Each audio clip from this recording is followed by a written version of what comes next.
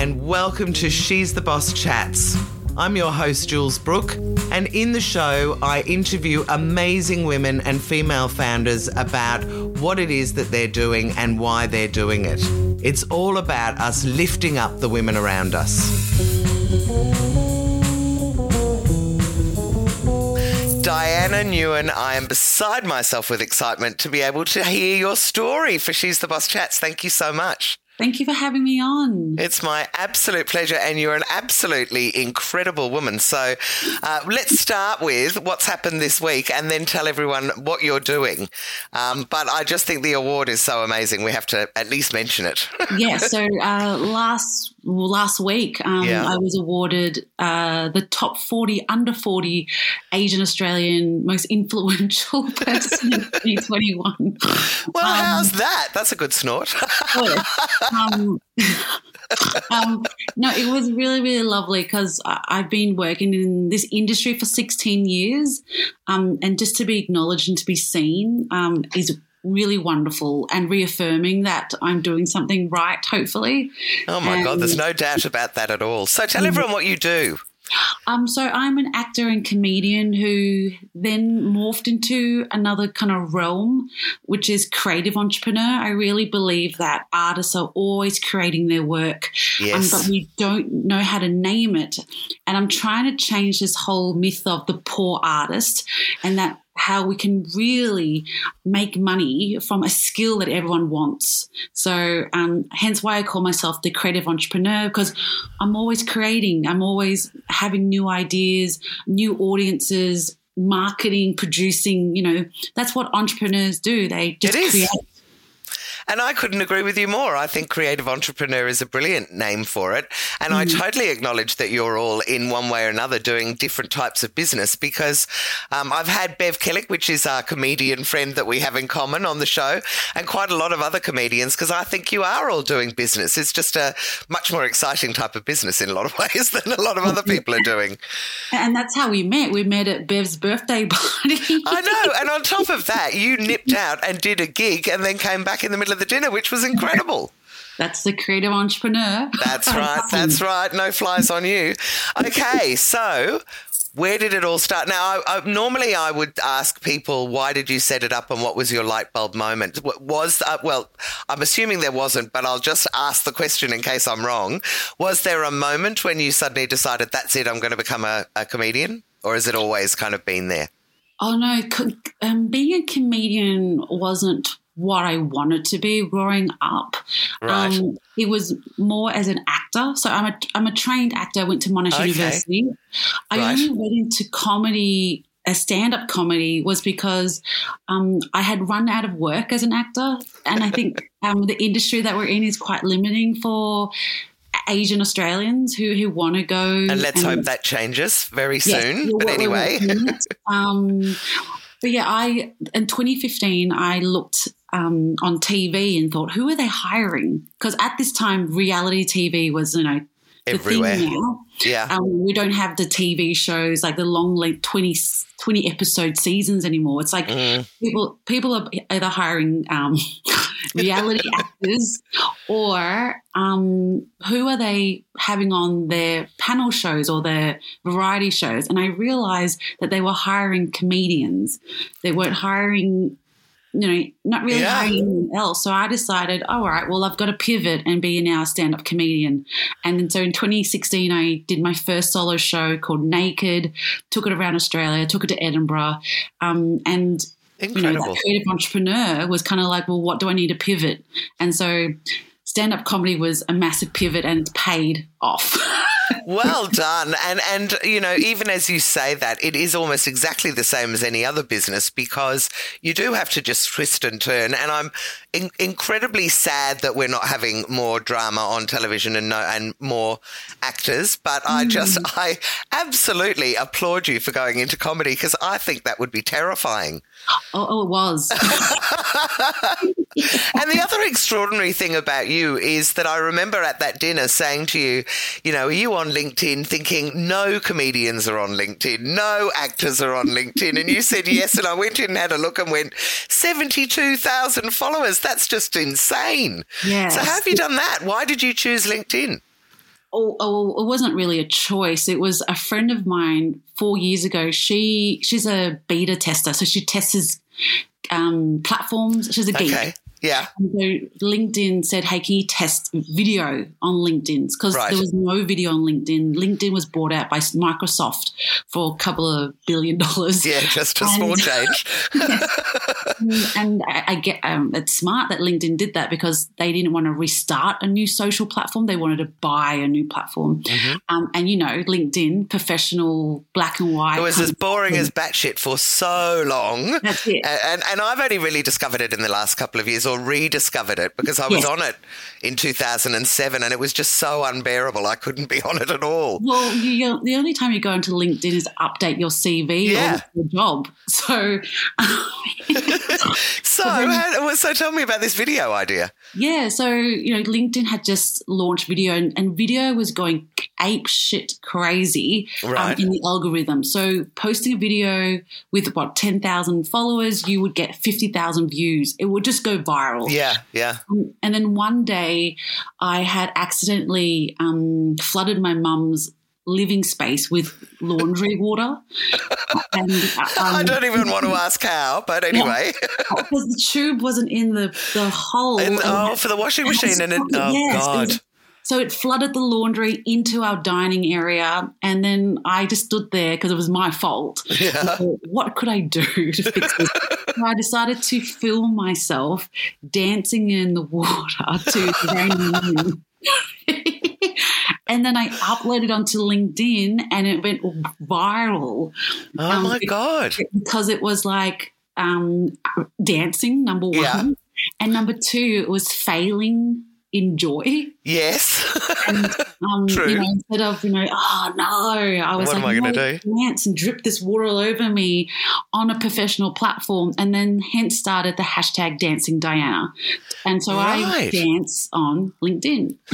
I have seen you dancing on the beach a couple of weeks ago, I think it was. Yes. So I love that. And I think that if you do something that's a bit different, then LinkedIn does pick it up. And the other thing that I love about LinkedIn, I think the moment for me was when it said there's something like 500 million people on it and only 2% of people post. And I thought, that's insane. I like posting. I'm going to go on there and see what happens. And the magic about LinkedIn is on your news feed, you're not just seeing the people you're connected to, but you see second and third connections. Yes. So the world becomes your news feed instead of geographically where you're from. So talk to me about work, though. Do you get work out of this? Are you getting organisations contacting you going, oh, my God, we need you to come and dance on the stage for us? Well, this is the funny bit. 2019, before the pandemic hit, because I had grown such a niche community on LinkedIn, I actually did a US little LinkedIn tour. So I went to 7 cities. Yeah. I went to LA, San Fran, Dallas, Chicago, New York, and Toronto, and danced with these people who had been following me for 2 years. Wow. People who would come to the meetups. And it was so wonderful because I didn't realize what I was doing. I was just dancing. But it was really powerful for me to see what I did to them, which was I got these business people to trust me, to let them to be foolish and have fun. Beautiful. Yeah, so that was the magic, and, we'll probably talk about my TED Talk, but that was the magic of allowing business people to have fun. Yes. And I ended up going to Silicon Valley and went to LinkedIn headquarters and got a little tour and ate at their very, very well done cafeteria. The food was amazing. Right. I even had third servings. I couldn't. In Australia, we don't really have cafeterias. Like we didn't grow up with that. High Not ones that have good food, anyway. That's it. And my mother taught me don't waste the food. So I was in that. I just eating. And they were going, gee, these Australians have really big appetites. Oh, that's amazing. All right. Well, let's and you've got me intrigued by the TED Talk, but I'm going to take you a lot further back. So can we start with where did you grow up? What size family do you have? All that kind of thing. And then let's just go through your career, really, and how you've ended up here. Great. Well, I did say to Jules, I'll probably write a book after this. So yeah, you can. I'll send you the transcript. So I am Vietnamese Australian. So Mum came to Australia in the early 80s, a refugee. And then she met my dad at the Springvale Hostel. Right. Where all the kids kind of hung out, and that's why Springvale's got his little Vietnamese mecca. Yes, I grew up in Dandenong when we moved to Australia, and I remember it well. There you go, neighbours. Yes. And so, we stayed in that area, and I don't know, my mum she just knew that arts was important. So by the age of 3, my mum bought me a piano, and that's really rare for a refugee. Is it? Because I actually, and this just goes to my ignorance and also probably cliches, but I thought that tiger mother thing for Asian mums was learn an instrument, do well at school. So is it really unusual though?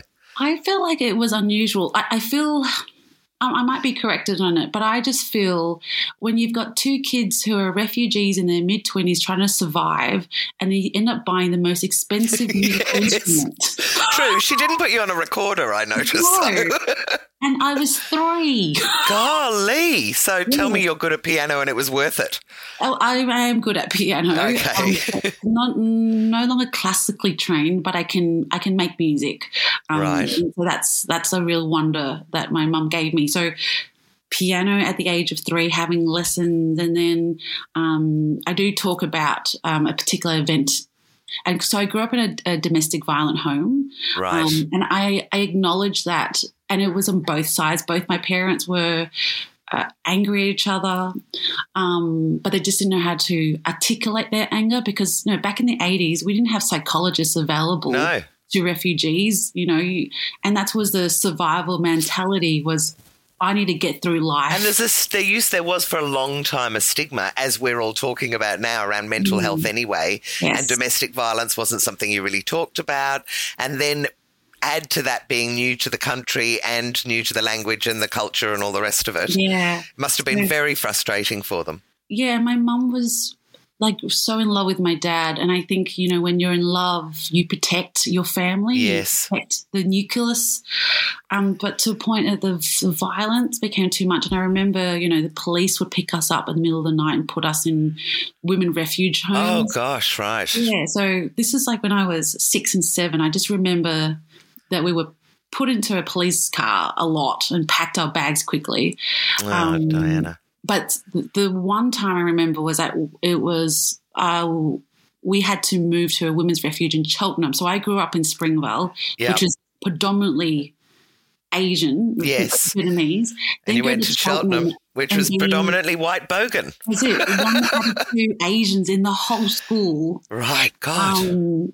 And so in this transition of starting a new school, and I remember the first day I was wearing not the school uniform, so I stuck out like a sore thumb. And the kids would tell me that I stuck out.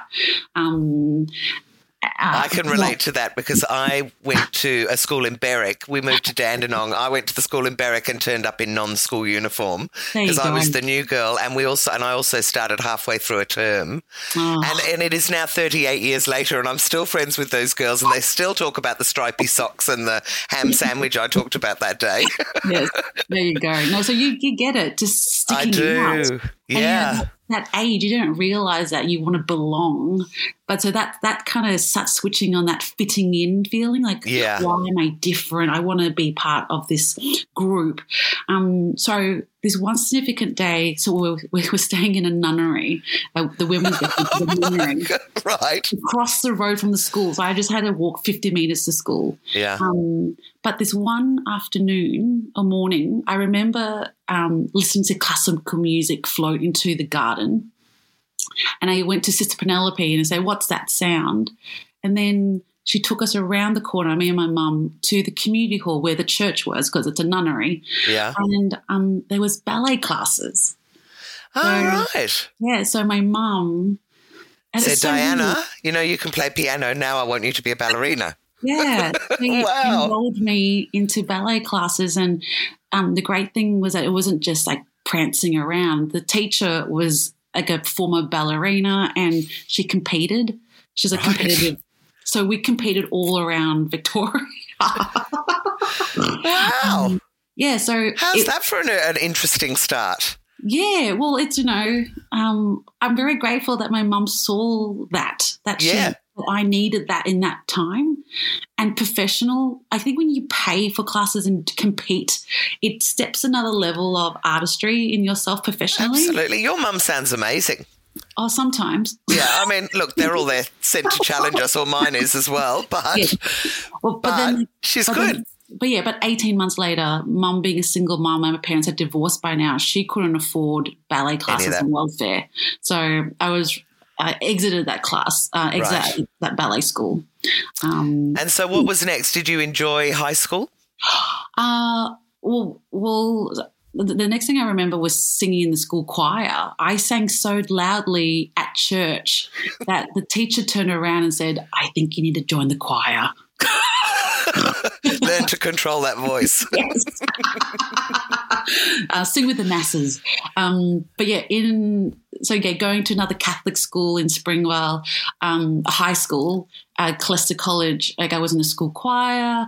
I started to form a band as a high school band, and I was in the school productions playing the Hunchback of Notre Dame because it was a girls' school, so I got male roles. I was never pretty enough for Esmeralda. It might have been your amazing loud voice as well, remember? Possibly. I was very good at being grotesque and being physical. Oh, I find that hard to believe. Okay, so you finished school. What did you do then? And obviously you were moving more and more into creative things. So was that straight away that you went, I want to be doing something in the arts? Well, yeah, year 12, I did drama and got ducks for my year, which is unusual for an Asian student. Yes. You're breaking barriers all over the place, so yeah, keep going.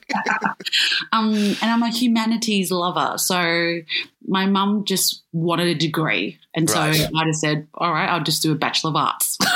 And have fun. That's it. She didn't know what was in that degree, but it just knew that it was a certificate, like a safety net for me, but she didn't know that the Bachelor of Arts is not a safety net at all. 3 years doing my degree, I came out at 20 years old. Yeah. Very fresh out. That's still fresh. And because Monash was so close to Springvale, I didn't really create a community at Monash. Like, I kept coming back home. Right. Coming to my friends, like, your group of friends that you still have from back in the day. Yeah. That nucleus I had was really strong. But yeah, I remember it. It was having a fur with my drama teacher, Steve McPhail, and Fiona, who's another drama friend of mine and I've known for decades. We were having fur in Springvale, and I just said to them, I was like, I don't know what to do now. Do I go and do my dip head, or do I slave it and audition and then perform at night and just give this acting thing a go? And he was like, and I think it was kind of like his own journey. He was giving his advice to me of what he's learned. Of what he should do. Yeah. Yeah. He said, look, give it a go. Yeah. And if it fails, that's right. Oh, I love him, because I did the opposite. I remember I wanted to be on the stage, and my mum said, make that your hobby. And I was like, but I think I would be really good at it. And she said, no, there's no money to be made. Go and get yourself a proper job and do that, And unfortunately, that's where I went. So I'm very jealous of you as well. All right. So what did you do? What were the first few steps? Oh, I just auditioned everything, everywhere. Theatre. I'm a theatre trained, so it was all theatre auditions and performing late at night, juggling 3 casual jobs during the day, just having income. Like, I remember working at 9 West. I worked there for 2 years at Chadsden, and my mum would come in and visit. Just to see you working? Yeah, she would say, well, look what you've turned out to do. Right. Shoes on people's feet. So wasn't very happy, wanted you to use that degree for better things. Bet she's very happy now. she kept coming in saying, be a teacher. It's not, you get a salary, you get a salary, you get a salary. It was always that kind of like that was success to her. Because, that's what they so desperately wanted for us was the security, I guess, that they grew up with. And that you take a great job and you stay in it for 20 years and it's all very secure and stable. Yeah. And you don't complain. Don't. But so you were auditioning everywhere. Did you actually land some parts? Did she come and see you on the stage and go, oops, I did make a mistake, you're very good? Oh yeah, I've performed everywhere. La Mama, I did the Clock Theatre of Miss Saigon, and I was the only Vietnamese musical performer in Miss Saigon. Miss Saigon. I've done independent theatre and I've done a lot of work for other people, but the work was very limited when I was given a script.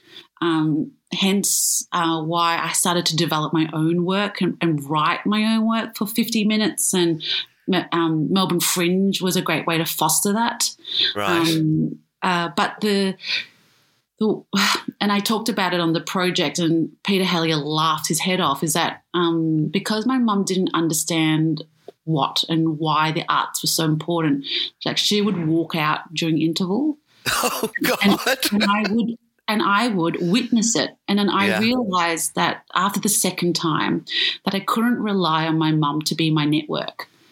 Right. So I have amazing fairy godmothers and fathers who have taken care of me during the time that my mum should have been.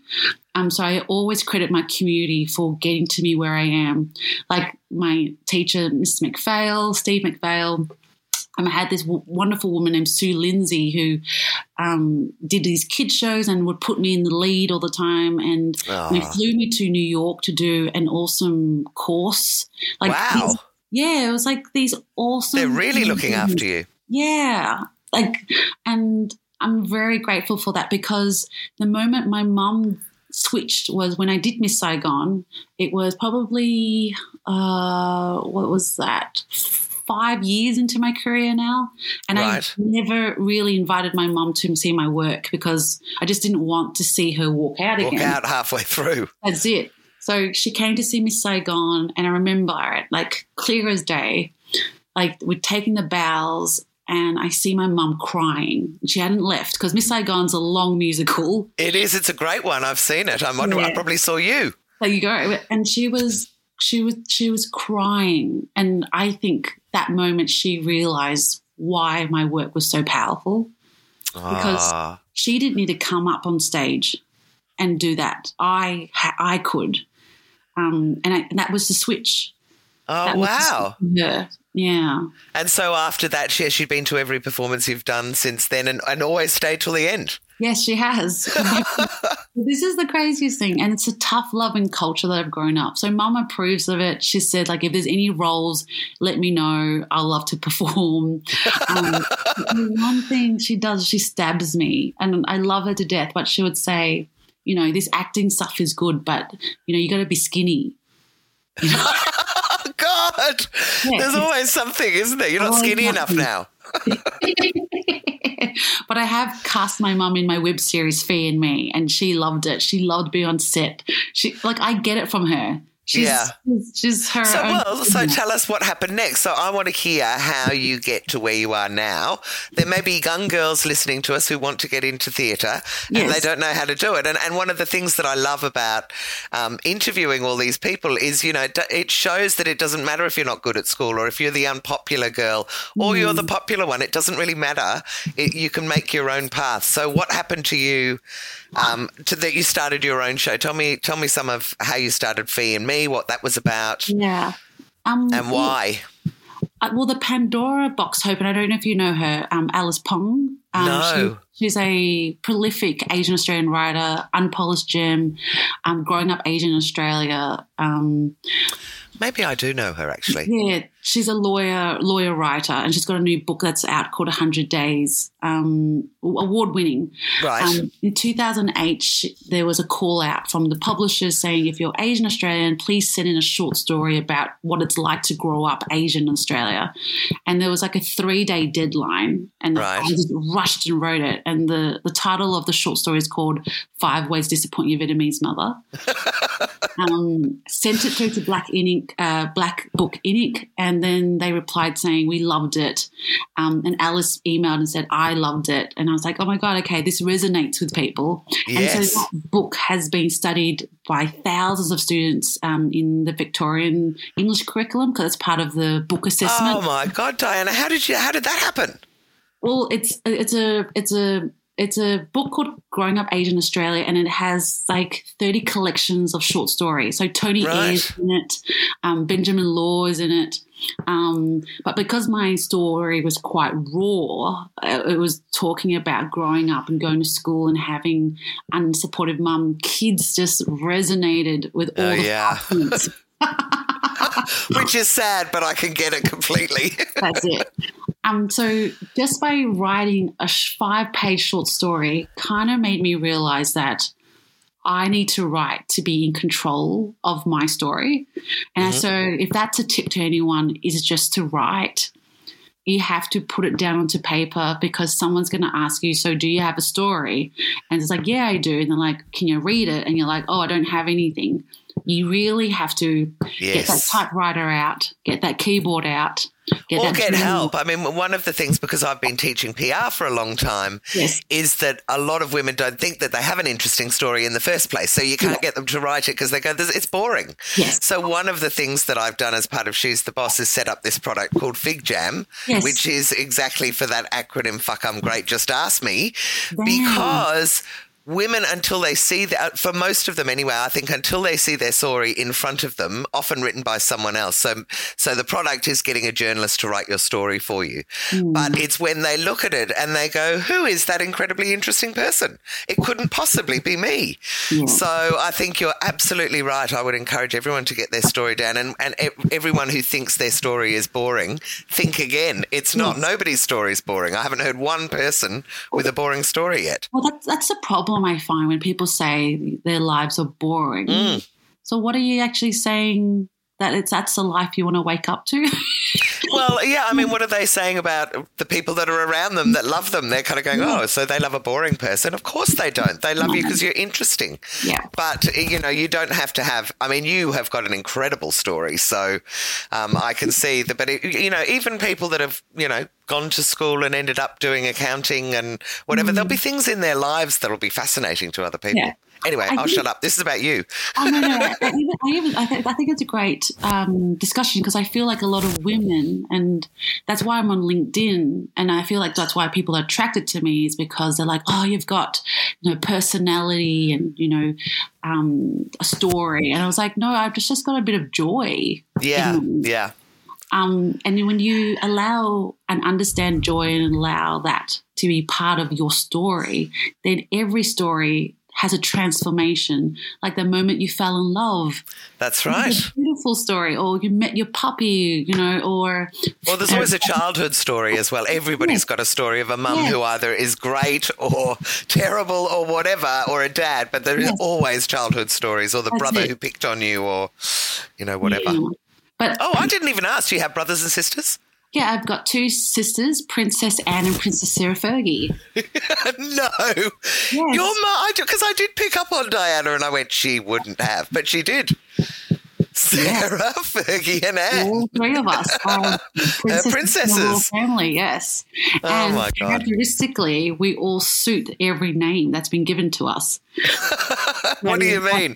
Tell me, what are the sort of potted descriptions of the 3 of you then? Princess Diana is charismatic and beautiful, so of course I got that one. Princess Anne is quite traditional and head of the house. Head of the house. My sister's head of the house, even though she's younger than me. And Sarah Fergie is just wild. She's She's doing what she wants. She's in London right now. She got to London before the pandemic, like 2 weeks before the pandemic hit. Wow. My sister works in corporate but DJs at nighttime. She's a hot little thing. Yeah, sounds like it. Sounds like your mum has actually brought up 3 pretty amazing girls. Yeah, by herself. And against the odds. Yes, against the odds. She made sure we all came out with degrees. It's lined up at home. Oh, God, love her. At least she's got those framed up at home. Okay, so you were talking about how Fee and Me came about. Yeah, so it's the short story just made me go, okay, there's more. And then in 2010, I went to the Comedy Festival in Melbourne and saw Felicity Ward's performance.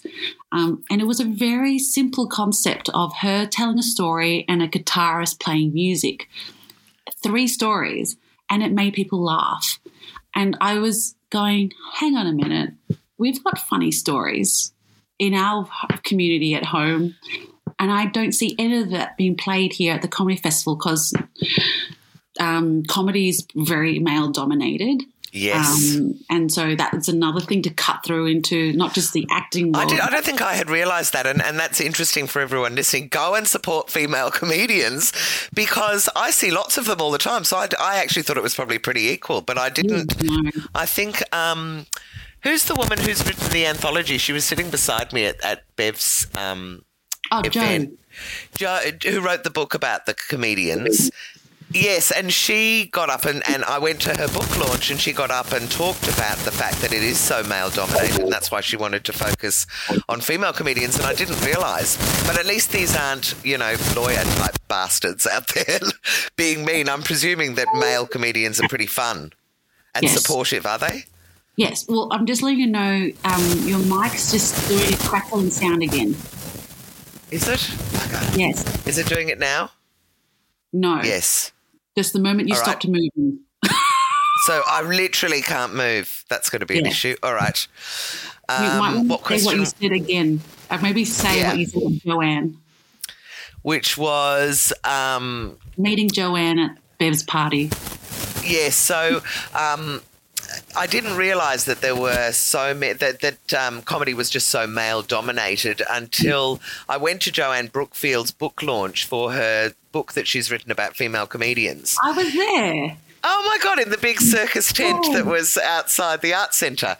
And I remember her saying, it's important that we have this book because it is such a male-dominated industry. And I thought, I had no idea. I've sort of seen lots of female comedians, so I didn't realise it was so male-dominated. But I'm also interested because it's not like being in a law firm or being bullied in a corporate environment. I wouldn't have thought. Do you find that mostly the men are very supportive of female comedians? I think it's supportive, but then I get frustrated when I look at lineup shows. So before Comedy Festival, there's lineup shows and open mics, and it's just really frustrating when there's 6 males to 2 women. Yeah, it's not. It doesn't sit right with me, and so hence why I started Snortcast Comedy in St Kilda. Well, what's that? You didn't tell us about that. What's Snortcast Comedy? So how long do we have? So we have a long time. Don't worry. We've got another half an hour. Go for it. I'm just letting you know you're making sound again. Oh, okay. Now this is going to be no good. What can I do? I don't know why it's doing it because it's not touching anything. Yeah. It's when you're still, you're fine. Like actually completely But if I move like this, you can hear it. It's a bit of a little fizzing. Yeah, the first half an hour was fine, but the moment you moved your head, sorry. Got to stop laughing. How about that? Does that sound all right now? Yes. All right. Well, I'm just going to keep my head in. I just want to save you the time later instead of no, because I have to re-record so many of them because of a stuff up, which I really don't want to do with you. So, all good. All right. So Snortcast Comedy Lineup was a response to the lineups here in Melbourne. Right. So I have a lineup of comedians from different genders, different cultural backgrounds, different races on a lineup. So it's very rare to have 2 Asians on a lineup. I have 2 Asians on the lineup because there are not one Asian. No, I know. Yeah, and it feels like and for me, speaking as an Asian Australian artist, I feel like I'm always competing with another Asian artist. So I decided, let's cut that bullshit and let's play together. Great. So that was my response to start that lineup show. Right. Okay. And then back to Phil and Me. Fee and Me, yes. Fee and Me. Go on, tell me. Get that story out. So seeing Felicity Ward's show, I was like, okay, we need to do something. So I went home and with my girlfriend Fiona Chow, I said, let's write a story about our mums. And in 2011, we performed it, and it's about a Vietnamese refugee's love for her child. The Herald Sun gave us 4.5 stars and called it Pantomime on Crack. Oh, wow. Yes, we performed it all around Australia. We took to Edinburgh in 2017, and it was just so wonderful because and I really do speak about diversity, is that sure, you have a diverse story on stage, but when your audience reflect what the story is, then that's a diverse show. Yeah, absolutely. We weren't performing to just white people, and theatre is a privileged, art. Yes, well, not everyone can afford, especially these days. No, not everyone can afford to go. That's it. So when our community, and we had Italian, turned out, we had Sudanese, we had people come to our show and go, "Oh my God, I saw my mum." I was like, "Well, we did our job because we had, found this kind of universal love story, which isn't defined by race or culture." Yeah. And so so beautiful. Yeah, well, one day hopefully we can do another stage run of it, but we made it into a web series, so you can just click on it. Yeah, great. Well, you'll have to send me the link and we'll put it in the description so everyone can listen to it. Yes. I love your snorty laugh, by the way. It's just cracking me up every time. Okay, so in your career, which has spanned so many things, I'm sure we've only just touched the edges, have there been some pivotal moments, so some moments where you've thought, oh my God, this is a disaster, what am I going to do? And then looked back on it and said it was the best thing that could have happened because it made me do X or Y, or, I got this positive out of it. Can you tell me any stories like that? Well, definitely. I think the story about looking on the screen and finding out that comedians were getting more work than actors, and that pivot of trying something so crazy, which was stand-up. Like, I didn't do rooms and test out 5 minutes. I launched into a full 50-minute show. Oh, my God. So you didn't do the sort of open mic nights and I'll get up and, oh, my God, Diana. Yeah, and you know what happened, Jules? I had 3 weeks of hives. Oh, no. Like, my body was in shock at what I was doing. Like, So tell me what it was like the first night before you went on. Were you vomiting? I mean, you must have been nervous. No vomit, a lot of sweating though. Right. I was smart before doing the week run at Butterfly Club. I did a preview show in Footscray. Right. So, I already knew, like, we can't fail in the first show. And so it was a sold-out show with 50 people at the Bluestone Church in Footscray. And I ended up talking for an hour and 20 minutes and had to cut 30 minutes from it. No. And there was deadly silence at some points. But luckily I was working with a director. Yeah. And I had a week in between from the Footscray and the Butterfly Club season, and my director and I would just cut. So instead of doing an open mic, I did my own open mic. Right, but then what happens when you go to do your first proper show at the Butterfly Club and you've cut all this stuff out? Did you remember all the bits? Well, that's why it would have been so hard. No, actors were trained to memorise. Okay. Yes. So I'm very good at remembering my whole show. Wow. Yeah, I don't need cue cards. I don't need a list. Anything. You just remember. Just remember, because I guess that's where my training has come from. The theatre training is like what moves into the next bit so the audience go, it's all movement. To take them all on the journey the whole way. So when I know when the next thing to kick into the, in that certain point where, you're 2/3 in and the audience need that little zhoosh. Yeah. You have to memorize that. because then Right. you know it too, that this needs to hit another gear. So then your brain goes, what was it that I had to hit another gear? Yeah, okay, I've got you. So it's kind of, I mean, I do a lot of public speaking, and it's a bit like that in that I put an image up, and it's only an image, but it reminds me of what the next one's going to be so that I can make it flow. Yes, that's it. It's all about flow. And I think my theatre training has really helped my stand-up, because my show is not a pure stand-up show. I have a bit of music. I do a bit of dancing. Of course. So I put a beautiful combination of it to make my shows more vibrant for me and fun for me. God, I can't wait to see you. I just want to get out of lockdown now and for you to do a show. Amazing. But yeah, that was 2016, and I had hives. So what's happened since 2016 when you've done that show? Tell me. Well, when you're the only Vietnamese Australian female comedian, you get a lot of work.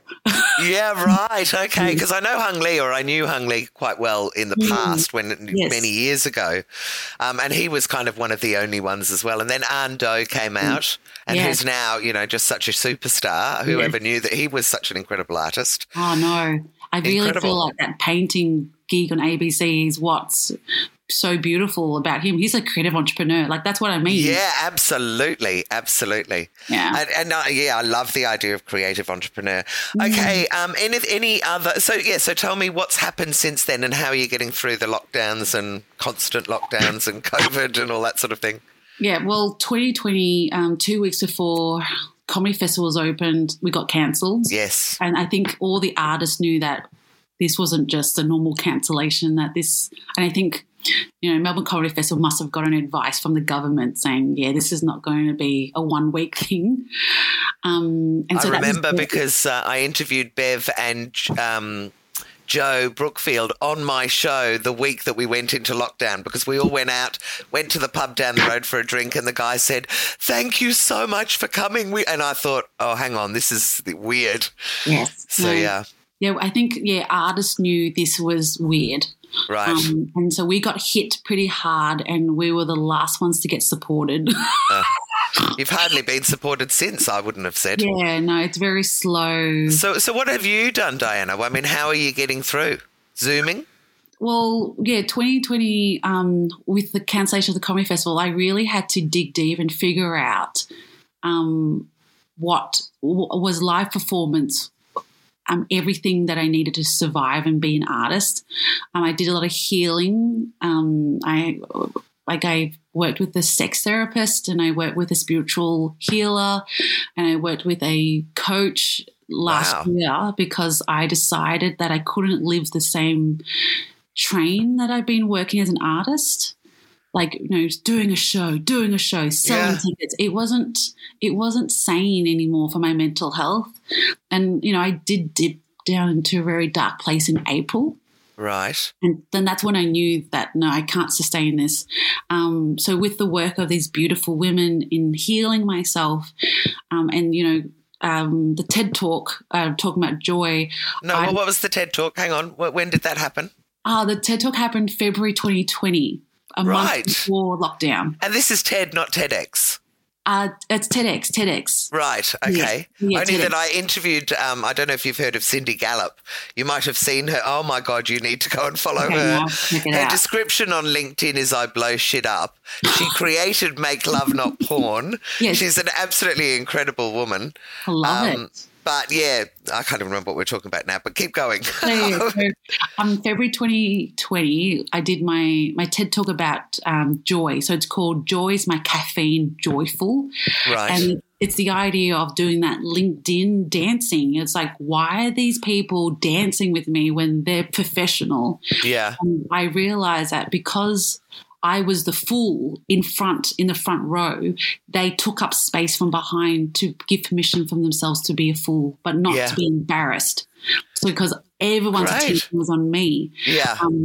So So that was about joy and about, going, like how we've been talking today, is like going back to your childhood and what was the joy that wasn't critiqued or wasn't told that you shouldn't be doing that. Like, what was the curiosity that allowed you to open your mind and not care about what other people thought? Yeah, those beautiful childhood things where we don't have boundaries and we don't have an ego that says, oh, people are going to laugh at me. Yeah. Just and that's gorgeous. For me, is dancing. Like, I don't care how I look when I move my body, but I know that I'm really happy. Right. Yeah. So that's why Dancing Diana is successful on LinkedIn. But yeah, so with the joy and 2020 and working with other women, I decided to create a show called The Snortcast, which you might have recognised that I do snort a fair bit.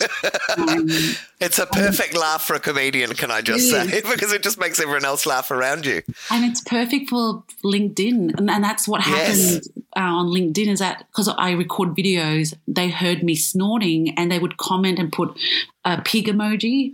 And I thought they were bullying me, but a friend of mine, String, who got me onto LinkedIn, she said, no, they're just loving you. So refreshing.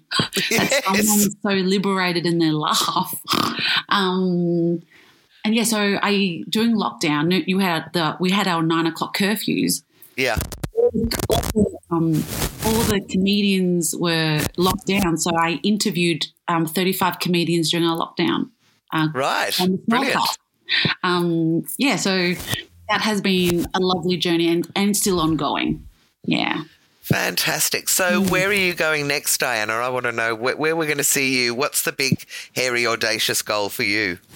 Well, if you haven't heard, The Matrix is coming out in December.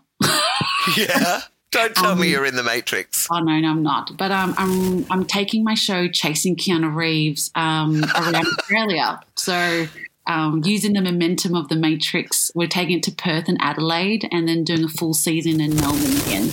Have you reached out to him at all? No, I feel like he'll come to me. I think he will. Yes. I think he's that kind of a guy. And I love it. Oh, my God, aren't you awesome? Okay, so my next questions are a bit worky, but they might work with you, so I'll just ask them anyway. Okay. When you are passionate about doing something or making change, which I think you are, it's very easy to work too much, I think, anyway, where you end up, working. It's the whole burning the candle at both ends thing. How do you juggle work and life? What sort of hours are you working? Are you giving yourself time out? I work 7 days a week and probably 12 hours a week. Right, okay. 12 hours a day. It's because it allows me to do what I want, and also because I've got a community in the US.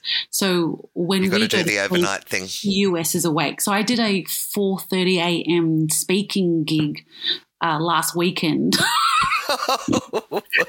I did one in Canada at 5:30, and I remember there was a lunchtime gig for them, and I literally was almost speechless. It feels so surreal. I've got one next week at 6:30, and I just feel like they're taking the piss, but anyway. 6 is okay, but I understand that muteness, like your body's just trying to catch up to what you're trying to tell us through. It's just very hard to talk at first. I feel like they have to do all the talking and I'll just grunt for the first few minutes of the conversation. Okay. Now this is my favourite question that a journalist suggested to me, and I ask it of everyone. Is there, you've told me so much of, I don't know whether there is one, but is there a quirky fact that most people don't know about you that you'd be up for sharing? I love Dr. Pimple Popper. My brother does too. That is so funny. I just love it. It's just so disgusting. It is disgusting, and I have. Well, explain what it is for anyone who's listening. It's this American doctor who specifically works with pimples and people. It's not just the normal acne pimple, but cyst lipomas. No, I keep thinking of the people that have those huge ones on their heads. They're the ones that are and on their shoulders. Yeah, and she. Oh, I'm going to do a little vomit in my mouth actually, just thinking about it now. It's the transformation when they turn around and say thank you so much. That is what gets me. But also, if you're really stressed, just watch a pimple release and you will go, it's like an orgasm, really. It's like, Oh, my God, you are just so funny. All right, last question. I'm trying not to move my head so the camera doesn't crack, the microphone doesn't crackle. My last questions are literally about iPhones because I'm obsessed with the apps on my phone. Are there any useful apps? Now, this is outside of banking, email and social media, say. Are there any useful apps you have for business on your phone? And do you play around with any apps for fun? For my fun apps are all the dating apps. Oh, really? Yes, because I'm single and looking for the father of my looking for love. But I'm actually taking a break from the dating apps. I think it's really hard to date in lockdowns. I think it probably is, and I reckon if you do, then someone will just come along. It'll be someone you bump into at the milk bar or, Yeah, so I'm taking some time out for a situation like that to happen. I guess the business app that I'm on is LinkedIn. Like I'm on there 2-3 hours a day. Oh, right. I live on there. Well, it's fantastic to see you on there, and I love it as well. So brilliant. Well, look, Diana, I don't even know how to say thank you for this. This has been awesome. Tell everybody the best way to get hold of you. Well, I guess I'm going to say Diana Nguyen on LinkedIn. But if they wanted to see your shows, if they want to see Fee and me, tell everyone all the details. I guess the easiest thing to follow me is on my social media. So on every platform, and this is what I did last year, I made all my handles one handle, and it's Real Diana Nguyen. So you can find me all in there. Or the real Diana, did you say? Yes, the real one. And like a famous movie star. That's it. Or if you pop in the word The Snortcast, I'm the only person who Snorter. does. Yes. Oh, you're extraordinary. I cannot wait to share this. I can't wait to see what you're going to do next. You're going to be huge. Not that you aren't already, of course, but thank you. This has just been brilliant. Oh, thanks, Jules. Thanks for hunting me down. Eventually we could find some time. No, thank you. My pleasure. I hope you've enjoyed this episode of She's the Boss Chats.